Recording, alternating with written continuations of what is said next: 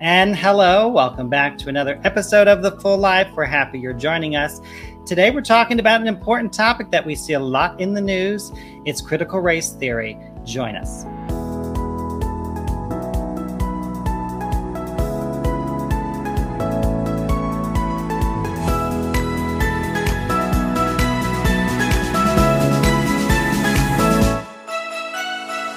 And welcome again to another episode of The Full Life. We're happy you joined us. We're happy that you have a desire to live a full life every day. And we hope that this show gives you a little bit more, gets you a little bit closer as we discuss all the topics where faith and culture intersect. We hope that we can enlighten you on some of these topics every single time. And today's show will be certainly no different. I don't know about you, but I have seen a lot of posts online. I've seen a lot of political talk. I've seen a lot of different perspectives on the topic today, critical race theory, and how it integrates into education. Where does it come from? We're going to talk about all of that today.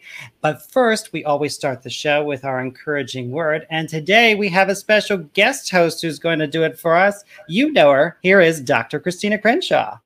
I told Joseph that one of the things that I've been studying over the summer was the book of Philemon. And I felt like that was really apropos for what we're talking about today with reconciliation and really loving others well who are different than us. And I had not realized all of these years in church that Onesimus was actually Philemon's former slave. So when Paul is writing to Philemon and he is pleading on Onesimus' behalf, he is actually writing to his former slave owner. And he is asking him to not only accept him as a brother in Christ and an equal within relationship with Jesus under the gospel banner, but that there was a previous offense. We don't fully know what that previous offense was, but there was some sort of offense and they had a fallout. And one of the things that's really powerful about that is this place of forgiveness on both sides and reconciliation on both sides. And that seems to really only be possible through the gospel. And one of the parallels, of course, with that story is the way that the Lord has done that for us, how he has reconciled with us, giving us Jesus to make that possible. So not only the idea of seeing everybody as our equal, as our brother within Christ, but also the idea that even when there's great offenses, reconciliation is possible. And it is certainly encouraging to know that through Jesus, there is true and lasting reconciliation that can be possible. So we're going to start with today's guest. Dr. George Yancey is professor in the Institute for Studies of Religion and Sociology at Baylor University. He has published several research articles on the topics of institutional racial diversity, racial identity, atheists, cultural progressives, academic bias, anti-Christian hostility, and collaborative conversations as a solution for racism. Suffice to say, he's extremely qualified to talk about our topic today, and we're thrilled that he's with us. Please welcome Dr. George Yancey. Hello. Yeah, thanks for having me. This is great. So, as always, I like to start at the very beginning because it's I've been told it's a very good place to start. So I want to know, where did critical race theory or critical theory originate? You could say that critical race theory emerged from the Frankfurter School, right, which is on critical theory, basically. And that is a Marxian perspective, but critical race theory is not necessarily a Marxian theory.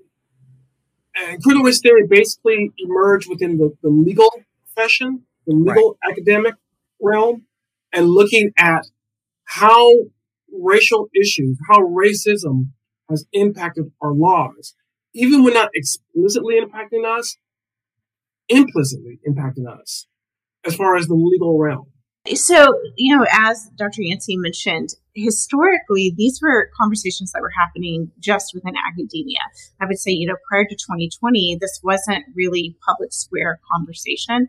I first encountered critical theories in general when I was earning my master's degree in English, and then I did kind of a dual doctoral program between education and English. And so critical theory is more of like the hub, and then there's different spokes off of that hub with different critical theories, kind of like queer theory, feminist theory, critical race theory. But Dr. Yancey is, completely correct that critical legal studies originated within law, Kimberly Crenshaw, Derek Bell, and really as a lens to examine injustices within legal studies. So it is interesting how now that the narrative is in the public square, it has become more controversial and contentious than I remember it being when we were sort of keeping it as at bay and studying it more as like a theory or a way to look through as a possibility.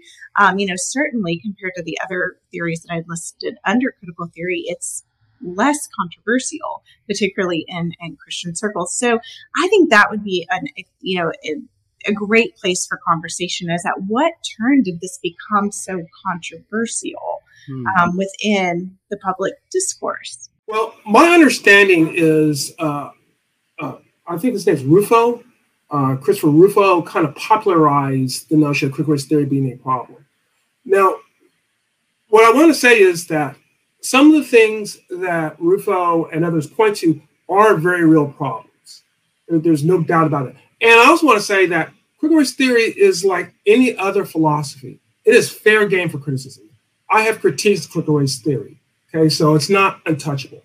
Mm-hmm. But the problem is that a lot of what Rufo is saying, this critical race theory, is not critical race theory. It's more of a derivative of critical race theory, or it's more of a complaint people have, and then they say it's critical race theory. So that's the real problem. And I realize that sometimes people use that as a dodge, but yeah, if you're going to critique critical race theory, you need to critique critical race theory. If you want to critique, say, whiteness studies, you want to critique anti-racism, which are derivatives of critical race theory, then critique those things. And so it just became a political football, which if you don't like what your school's doing, you say it's critical race theory, and you say get rid of critical race theory, and that's what it's become. Oh, that's interesting. Yeah, because I guess at the core of what I was, as I was reading through and researching to make sure I understood for today too, was, I guess for people, can we define what the actual theory says before all the rhetoric? What does the actual critical race theory say? Well, all right. I mean, critical race theory basically argues that our legal system is set up in a racist manner. And so it's not, historically, it was pretty clear, pretty obvious it was a racist manner. Contemporarily, it still comes out in that way. Now, there's some corollaries to that. For example, one of the corollaries to critical race theory is that, and it can vary by whoever is arguing this, that the majority group does not allow anything until it's in their own interest. It's called interest convergence. Mm-hmm. And so there are aspects of this saying, look, our legal system is set up to favor whites. While we've gotten rid of some of the most overt, most heinous legal laws, we still kept laws that help whites, and we're going to keep laws that help whites as long as whites have power. So in a nutshell, that's where it is in the legal theory. Now, that's oversimplification. Sure. I don't write myself off as an expert in critical race theory, just to be on the clear side. I mean, I've had to read in grad school and that sort of stuff. But that's basically where you're going with it. In your opinion, what would you say are some positive aspects of critical race theory that can actually be productive in society, or even shedding light on some painful truths for us? All right. I think the most positive aspect of critical race theory in most of in the derivatives is recognizing how race still plays a role in a society that wants to say race does not play a role. Mm-hmm. That if you get rid of the Ku Klux Klan, that we've gotten rid of racism, of identifying structural racism. I think that is a very, very needed aspect of it. Like a lot of things, the strength also becomes a weakness, because what can happen is you can go too far in that direction too. So its weakness actually becomes a strength in a sense, if you get what I'm saying. Critical race theory has been wonderful at exposing the problem that exists. I don't know that it offers a solution to how to get to the other side. And I would love somebody to kind of talk me through that, particularly, and we could, dovetail into this conversation later, but what does that mean for people who are believers. So we've got Jesus, we've got the gospel of reconciliation. But then, of course, how as believers do we engage with an unbelieving world? That's not a viable solution for, like, say, public school or legal studies. So I guess, to compact the question, I see its strength and exposing the problem. I don't see critical race theory's strength in bringing reconciliation or solutions. And then maybe after that, can we talk about, like, how does the church engage that?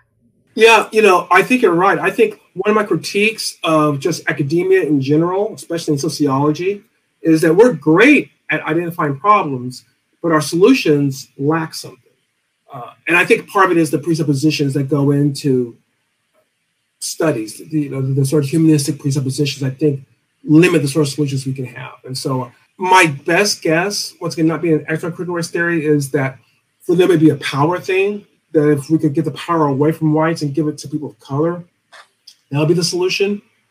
I don't think that is the solution for reasons I'd be happy to go into. Not that I don't want us people of color to have more power, but I just don't think that's the solution. And so that becomes, I think, a very problem. And one of the things that those who critique critical race theory often don't do is what Christina just did, is just say, okay, what's y'all solutions? And then look at their solutions. And then I think that would really expose some of the issues with critical race theory. When you mentioned power, I mean, what does that look like in terms of the theory? I mean, is it equity, or is it like total overthrow of systems? I mean, what are we talking? What are we talking about? Yeah, and here's where you get some of the derivatives. Like if you look at anti-racism, you get a more clear picture of what that would look like. Because the people who push anti-racism, they talk about what it means to take power away from the majority group and give it to the minority group. Now, I'm not saying all anti-racists have that particular type of solution, but I think it's close to a lot of their solutions. And so you can get it fleshed out, and that gets you can critique anti-racism, which is a derivative of critical race theory. It's an offshoot. It logically flows, but it's not directly critical race theory. So that's why I say if you're going to critique anti-racism. Don't critique critical race theory. We're talking about something that started in academia, not the church. So I think that's very important. So I think it's a lot to say, how can the church fix it? To me, that'd be the equivalent of saying, how can academia solve the Holy Spirit? It just doesn't make sense to me, So I think that's one thing that's helpful. Another thing, though, I think it's the positives is it gets us to change the narratives. I think one of the things that the church should be about is truth. And largely in America, we don't tell the truth.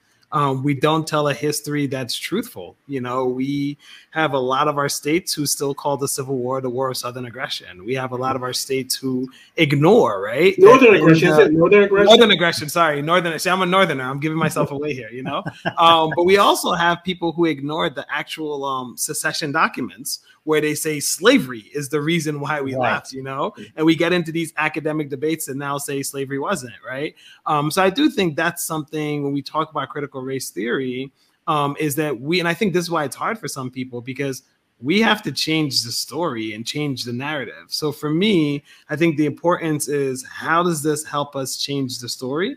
Fundamentally, I don't think anyone academically would disagree with you that America in Manifest Destiny took land from people that didn't belong to us. And then we enslaved people and made them belong to us, However, that's not the story we tell about America. So to me, part of what makes this tricky is that we're not just debating academia. We're not just thinking about how the church fits in.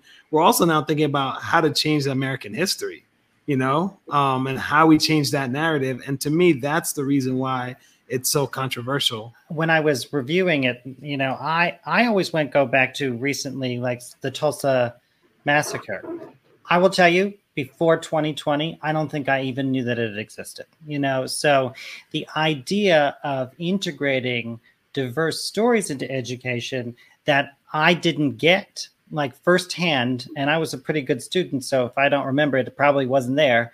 That was a pretty big deal that we should have learned about, So that part of it I see as a potential positive of that, the impulse to want to integrate these important stories of all of America seems like a good idea.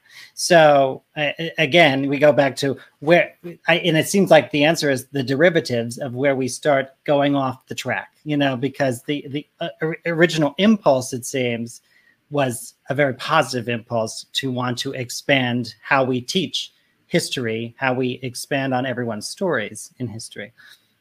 And there's the story thing again, too, right? Because most people, when they Google Tulsa, what do we see? Tulsa race riots. And it's hard to read that story and be like, was that really a race riot? Because that seems like a really one group of people took out an entire city. When we think about race riots, you almost think, at least in my mind, I think about one side fighting and clashing, Sure. But Tulsa was really more of a wipeout, and I think that there wasn't only Tulsa. So I think that's kind of why this is so difficult. It's like we're questioning or changing the narrative story. That's the big story. To me, if we want a church equivalent, it'll be changing if someone's presenting something that says God doesn't love us. If we're challenging the big story, that makes us uncomfortable. As Christians, no matter what faith camp we're in, if someone's saying, I have a theory that says God doesn't love you, that changes that big story, all of us should be concerned. So I think that's kind of where I see it as Americans, is we're challenging the American narrative that everyone's equal. We're challenging the American narrative that everyone's been given a fair shot. And I think for us, because that narrative is being challenged, it makes us uncomfortable, because the alternative is, if they're right and everyone's not been given a fair shot and not been treated equal, we now have to live with that as well. It's uncomfortable, yeah. Hank raises some really great questions about how we sort of gloss over American history and we only present the highlight points from the highlight reel. And I think I've always gotten a little defensive as an educator. Name the topic. But I think because I've been in education for 20 years, I know that the sifting of curriculum is such a process. And there is so much to teach. As we continue to progress throughout history, there's more and more of it to teach. And so I think then the question becomes whose history are we teaching? My kids are in a private classical Christian school. So it is a lot of, for the simplification of terms, a lot of dead white men, right? Because they're basing it on the classics. And so I want my kids to have a more holistic, integrated curriculum. But I think the question would be, when, and then at the expense of what would have to leave. And so I don't know, when in the curriculum it would be appropriate to sort of bring in the hey, here's the other side, because my kids are so little, I can't imagine that they could handle the reality of our country. They're getting such a little golden books version of George Washington and American history. And so then I think high school might be when they're ready for that cognitively and emotionally. But again, the question would arise, what has to go to fit in a more holistic narrative? I hear a lot. It's this theory indicates that all whites are oppressors and racism is here all the time, everywhere, no matter what you do. I'm not sure that that's what it is. But I was watching, I watched both sides of what, because I was trying to get a perspective on what the argument is here about why it's this big, dangerous thing. Is that what it says? Are we all oppressors all the time? Or is it really just having us take a lens and look at where there still might be bias? You can find anti-racism trainers who say stuff like that. Okay? Sure. Just like you can find Westboro Baptists, and say, yes. All right, you're a Christian. Right? Mm-hmm. So I'm not going to say that that's not out there, because it is. I've heard some junk like that too. Critical race theory doesn't necessarily lend itself to that conclusion. Now, it talks about, our structures and our institutions, but it doesn't say that all whites are racist all the time. And I think that's fair. And so I think it's more important if you have a trainer who does that, and once again, they exist. So I'm not saying these people don't exist. They're mirages. No, they're just like Westboro Baptist is real too. Then address that trainer. Say, you know what, I think you're full of it. All whites are not racist all the time. Can you give me the evidence for that? But don't then attribute that to every other. I have critiques of anti-racism. I'm not a fan of anti-racism, but it's still not fair to critique the worst anti-racist trainer to all anti-racist trainers any more than it's fair to say Westboro Baptists represent all Christians. And as Christians, we've heard people say stuff like that, so we know it's like to be misrepresented. And so I say, let's critique it for what it is and not for what it's not.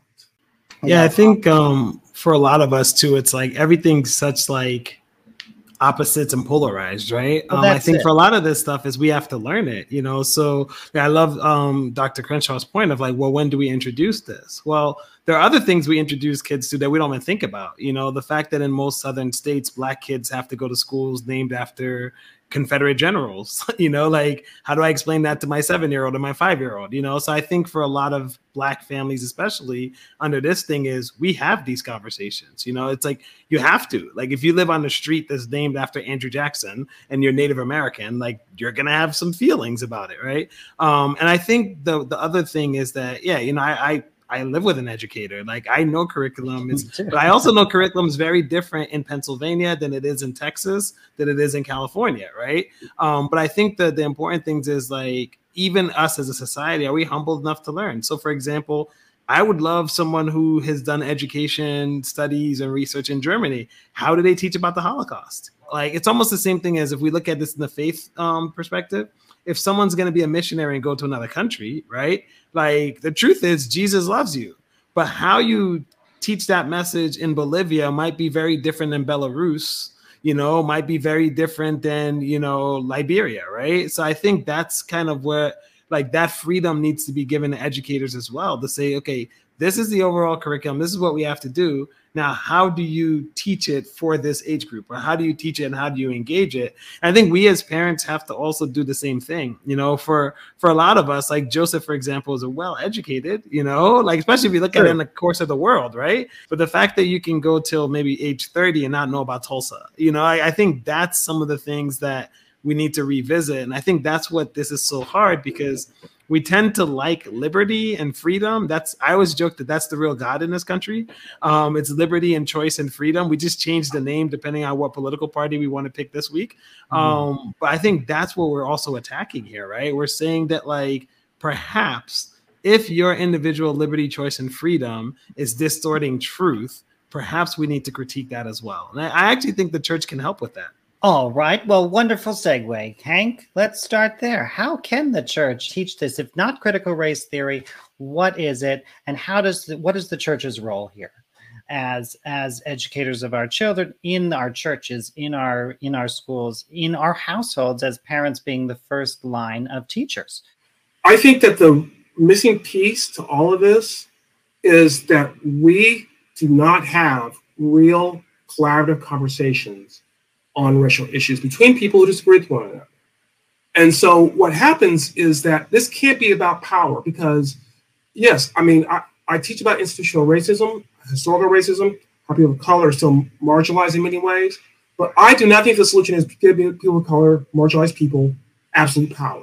Because I think that we are just as capable of exploiting other people as we've been exploited ourselves. And there's enough examples that we will do that.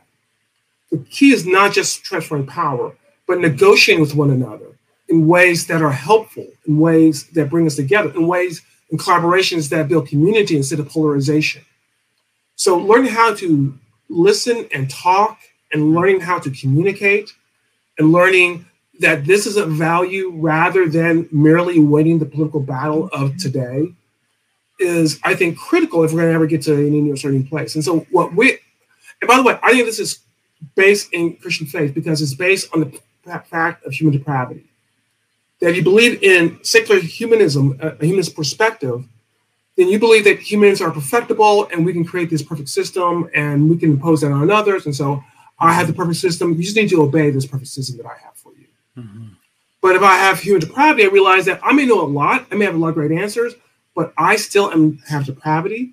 And therefore, I need to listen to others so that together we can work together to build something. Everyone has a seat at the table, and then we work toward together. And one final thing, this solution is not a solution where what I am saying is that at the end of the day, everyone's gonna have the exact same responsibility. Because I've heard people say, well, that's all you want. No, everyone must have a seat at the table, because we lock people out and say, well, you whites, you've been so you don't have a seat at the table. Those whites are not gonna. Why should they cooperate with us? Why should they not believe that we're going to just turn the tables and oppress them? because that has happened. That probably will happen. But I think that given our history and given the racial conditions we have today, the solutions are not going to be egalitarian. We have to leave over that possibility to have the conversation. I think the solution is going to be some sort of compensation, but it's going to be one that's negotiated and not taken. And that's going to make all the difference in the world. So I think that that's a Christian-based solution that we in the church should be pushing. And the more we push it in a post-Christian society, the better we're going to be off as far as trying to deal with the challenges that we have. We can show a solution to a world that's desperately looking for answers. And you started on it. I want to expand just a little bit further. What Christian, because I want the audience to hear it, is what Christian principles we integrate into that solution you have, or what is it based on? Because I want to make sure that people know where it's coming from. I think the first fundamental base is human depravity. That once we understand human depravity, we understand that I can't just get my group of people like-minded and find a solution for everyone else. Because the temptation is going to be that I'm not going to create a fair solution. I'm going to create a solution for bald black guys, and that's going to work best for us, bald black guys. and that's just because I'm human, Yes. And yes, African Americans. Yes, I mean, none of this is to say that we haven't had historical racism, that situation does not exist. None of this says that is true. But giving me total power is not the solution because of human depravity. If you want to go to other Christian principles, think about others before oneself. That doesn't go away. Mm-hmm. It's not go away. If I'm yes, justice is important, but justice cannot be. I don't have to consider what your needs are, what your concerns are. I can just impose my concerns on you. That can't be justice. Christian principles is I consider the other's needs at least as well as my own and more than my own, and they should consider my needs more than their own. And what sort of world would we have if we were all trying to do that instead of trying to defend our own? So I do think this is a Christian-based solution, as opposed to a more secular solution, which is based on human perfectibility, that we can create a perfect society, and then we can tell people on how to act in this perfect society. Yeah, I don't know that I have, the answers any more than anybody else would purport to on this. I think where I see, again, I'm thankful that this shines a light, which is what critical theories in general are supposed to do on places of inequity and depravity and where there's brokenness. But I think particularly for Christians, going back to that heart of forgiveness and reconciliation. And sort of as I started the show with Philemon and Onesimus, that idea of no matter what the history is, our goal in Jesus is unity and reconciliation. The whole of the biblical narrative speaks to that, but particularly the New Testament. And I'm thinking, Romans, Paul's teaching on that as well, that we are, one in Christ. I want to offer just kind of a story that I think kind of illustrates where we see a problem. Our babysitter, who is now a junior, went on a mission trip this summer with her Christian university to the Dominican Republic. And I so wish that they had done sort of a diversity and sensitivity training beforehand. I think they dropped the ball in this. But she tells me the story of how she's serving the Dominican Republic, and they were asked to bring a gift to give to a kid at the end. And my babysitter went to Target, and she bought a white, blonde-haired, blue-eyed Barbie doll. And you can already see where this is going. So one of the girls on her team railed her for this. And, our babysitter was crushed because her heart intention was just to give a gift. But clearly, we know sort of the bigger macro picture that is considered a microaggression, And so I think the Christian perspective on this would say, I see your heart. I want to affirm. Let me help you think about how next time, maybe choose a Barbie doll of color. That would be better representation for this little girl. And so I think that's where I'm seeing this breakdown within critical theory, where there's not as much compassion and grace and forgiveness for those who are committing microaggressions, who are making mistakes, who just don't know what they don't know, and where the church can step in and say, hey, in love, can I help you think about this? Well done, good and faithful servant, for doing your best to love others. But can I give you another perspective to this as well? So, and kind of back to the adults. I don't know where the adults were on the training beforehand, because a little bit of training probably would have helped with that situation. You know, when we were getting a Barbie for my daughter, who's, you know, white and has brown hair, and we had to pick which one we wanted. I said, no, pick one that looks not like her, because I want her to have dolls and have toys that don't look like her too.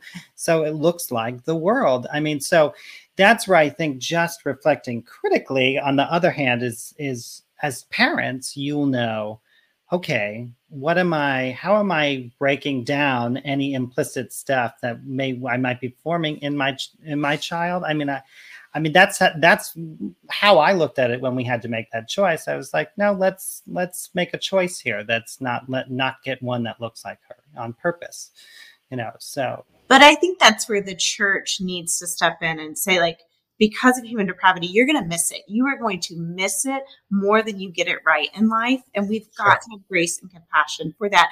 And those are words that I think, you know, kind of the secular world has co-opted, but they've got to have different meanings for us when we're rooting it in scripture.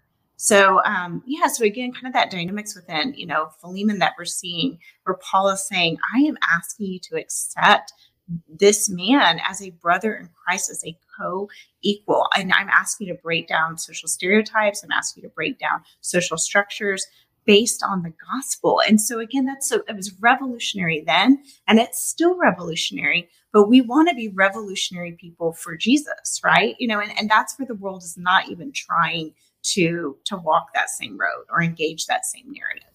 I think part of it too is we as a church haven't done that either. You know, I think that if you look at the history of Christians in this country, we haven't done what Paul asked Onesimus to do. You know, we haven't looked at each other as truly brothers and sisters, as truly members of one another. And I think that that's something we have to own. I think our history actually helps us, Christian history. Most of our reading of the New Testament ignores race, at least in America, at least in non-Black churches that I've been a part of, when in actuality, that's pretty crucial in a lot of these arguments that they have, or discussions or councils. So I think even just looking at the early church and what did it look like, you know, so the fact that Paul can ask that of Onesimus or Philemon, and like in that story and that telling that letter, means that their church looked a lot different than us. You know, if we put that in our setting, it would be maybe literally someone from the north writing someone in the south and saying, I need you to set your slaves free. What? You know, like that's not going to happen, right? Or maybe. But yeah, so I think part of it is, and I think this is what the church can do, right? Is to know that even within our own history, we have a Genesis to Revelation story where God brings us all together. And so we have to take ownership that we as the church have failed, and we as the church can do better. I think while laws maybe at best can integrate, only God can reconcile. So I think that part of it has to be not only macro, but also micro, right? Like David said, search me and know me, see if there's any wicked way in me, lead me in the way of the everlasting. I think we all have to do that. But I also think that part of this telling of story is, how do we make space, right, for these narratives that are not only uncomfortable, but it kind of force us to realize that we failed, that we sinned, and we continue to do that, right? Like, how do we truly put others before ourselves? And I think the last principle I want to hold on to is Jesus talks a lot about heart, right? Like the idea that like the mouth will speak what the heart is full of, right? And like your heart in essence will always give you away.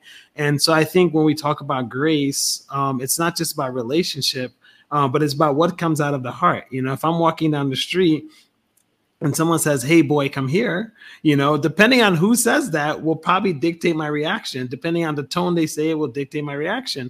If it's someone I grew up with, probably not a big deal. If it's one of my cousins, not a big deal. Honestly, if it's an old white guy who I don't know, that's going to change everything, right? So I think that's some of this stuff that we have to also hold on to, is that like part of telling the story is owning where we fell, asking God to transform us, you know, yes, trusting the Holy Spirit to reconcile, but then, you know, what are the steps we can take to kind of come together? We might not be able to conquer the macro, but I think we can conquer the micro, as in like, what can I faithfully do? Or what can my church faithfully do? What can my parish faithfully do? What I hear sometimes in some of the resistance to this theory is that we don't want to acknowledge that we failed.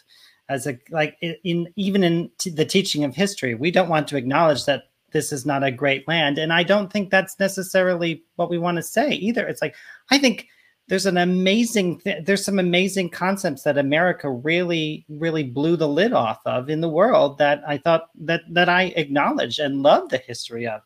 But there are some things that we really didn't do well, and I don't think they can't coexist.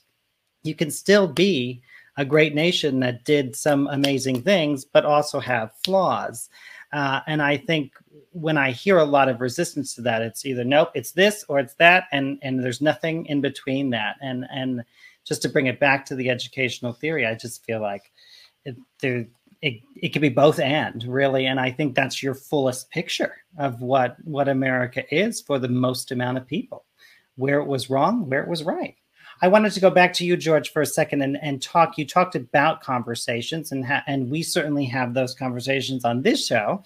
But how do people start, or how do people engage in those questions? Do you have suggestions about how to really honestly begin these questions in maybe not an awkward way? I mean, like how do they have these conversations with people so they get to really productive conversations? I would say it has to be very intentional. It's not just something that it's not going to happen unless you intentionally have that conversation with it. It's sort of like talking to your kids about the birds and the bees. You just say, well, when it comes up, I'll talk about it. You probably won't ever talk about it until the kid already knows everything he needs to know at 16. So, we're going to be very intentional on how we're going to do this. And I would say one thing I'm working with churches is, all right, here's this story out of the headlines. What do y'all think about that? Teach people principles on how to actively listen, how to communicate in an effective manner, not a overly look. Some things we're going to say are going to be painful. There's no way around that. We don't have to be painful when we don't have to be painful. In other words, we don't have to be gratuitously abusive and by the way, that's counterproductive because when you're gratuitously abusive, people shut up. They shut off. They don't listen to you. So we can learn how to talk to people in ways that they can hear us. What's important to them, then we sort of touch that value so they can hear us. How can we listen to what they're saying, and how can we make sure we're articulating where they're actually coming from? These are sort of things that I've been training some churches on how to do, and trying to have these sort of conversations with some stories or controversies and seeing where it goes along. With the idea that if we learn how to talk to each other right now, when there's not a pressing issue on our particular group, when there is the next controversy, we will have the experience on how, okay, we had these conversations before on other issues. Can we have a conversation on this issue, on this police shooting we had, on the supposed critical race theory being implemented in this junior high school, on whatever? Can we have that conversation now and try to figure out how we're going to move forward on that? And I think the practice makes perfect. If we start having conversations now when there's not a lot at stake other than maybe our own opinion, that when an issue comes up and there is something at stake, we're better prepared for it. Just like shooting basketball.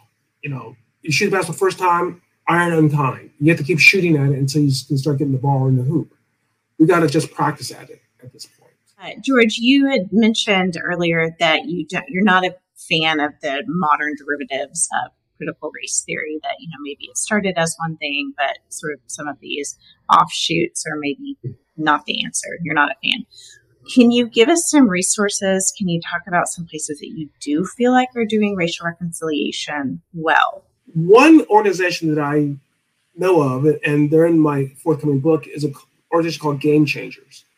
And basically what Game Changers did was they took people from the community, took police officers, put them together, had an event, a sports event, and then had them come down and have a conversation. And so they are trying to do what I'm talking about doing. Now, I don't know how well they train people for the conversation or anything like that. I do know that there's an organization called Better Angels that's not concentrated on race, but they're concentrating on having better conversations in a polarized society. So there are bits and pieces, people doing this. And what I would like to see is a more concentrated effort led by Christians, but not limited to Christians, to try to have better conversations.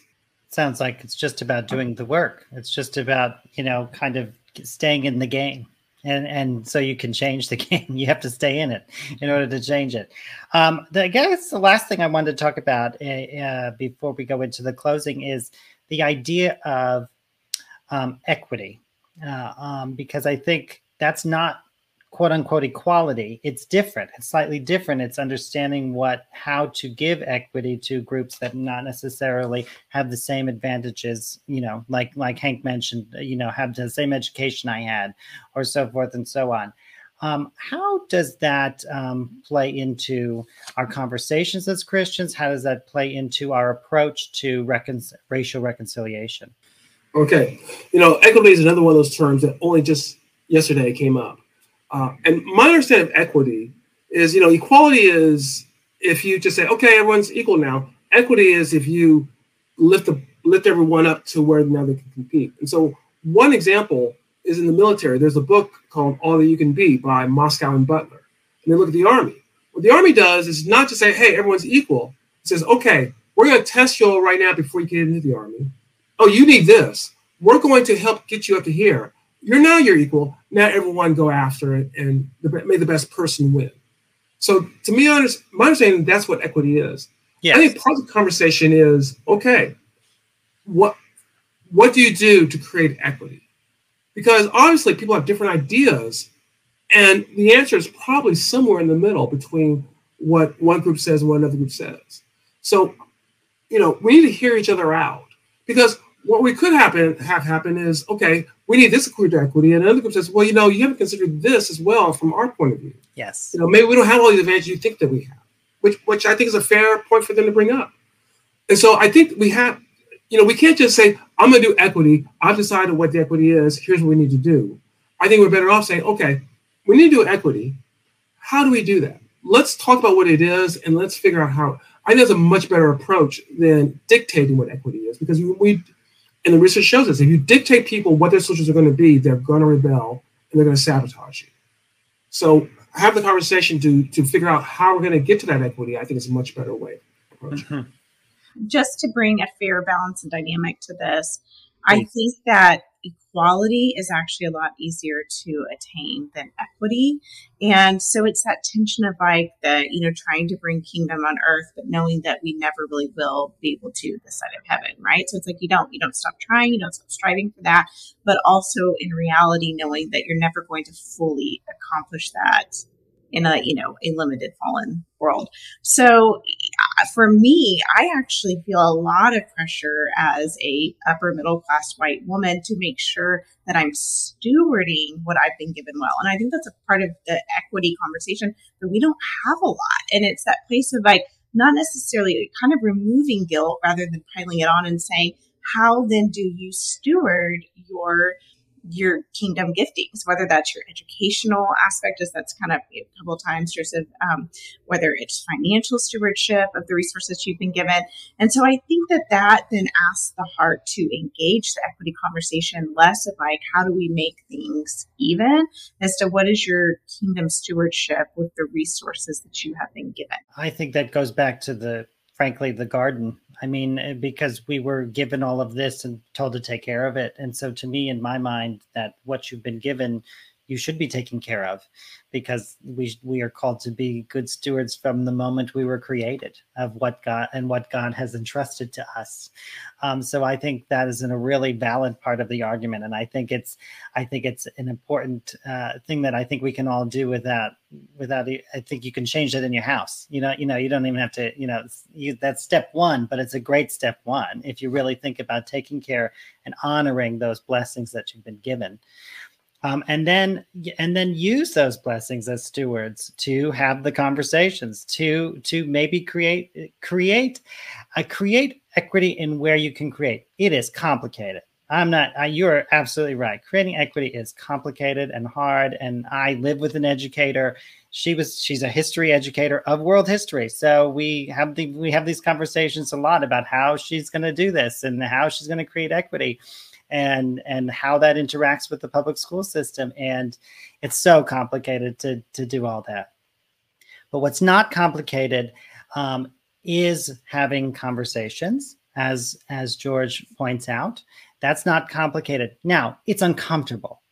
I will tell you that having now done this show for over the last year and a half, I am so much more comfortable having these conversations and have been wholeheartedly changed from where I was before doing this show. So the conversations work, the conversations of saying, here's where I'm coming from. I don't understand, but please listen. I want to listen and hear what I don't know about you is so, so important. And I think Jesus is the ultimate example of that. He didn't condone behavior in every place he went, but he always listened to where they were first before he started to change their heart. And so I don't think you can change anyone's heart without listening. Now let's talk about the fullness of prayer. I usually pray the morning every day. It's how I begin my day. I'm not saying everyone needs to do that, but it's worked out well for me. And really the only time I've not done that the past several years is when we had our kids. And if you had little kids, babies, that sometimes in the mornings you just don't have time to pray, literally.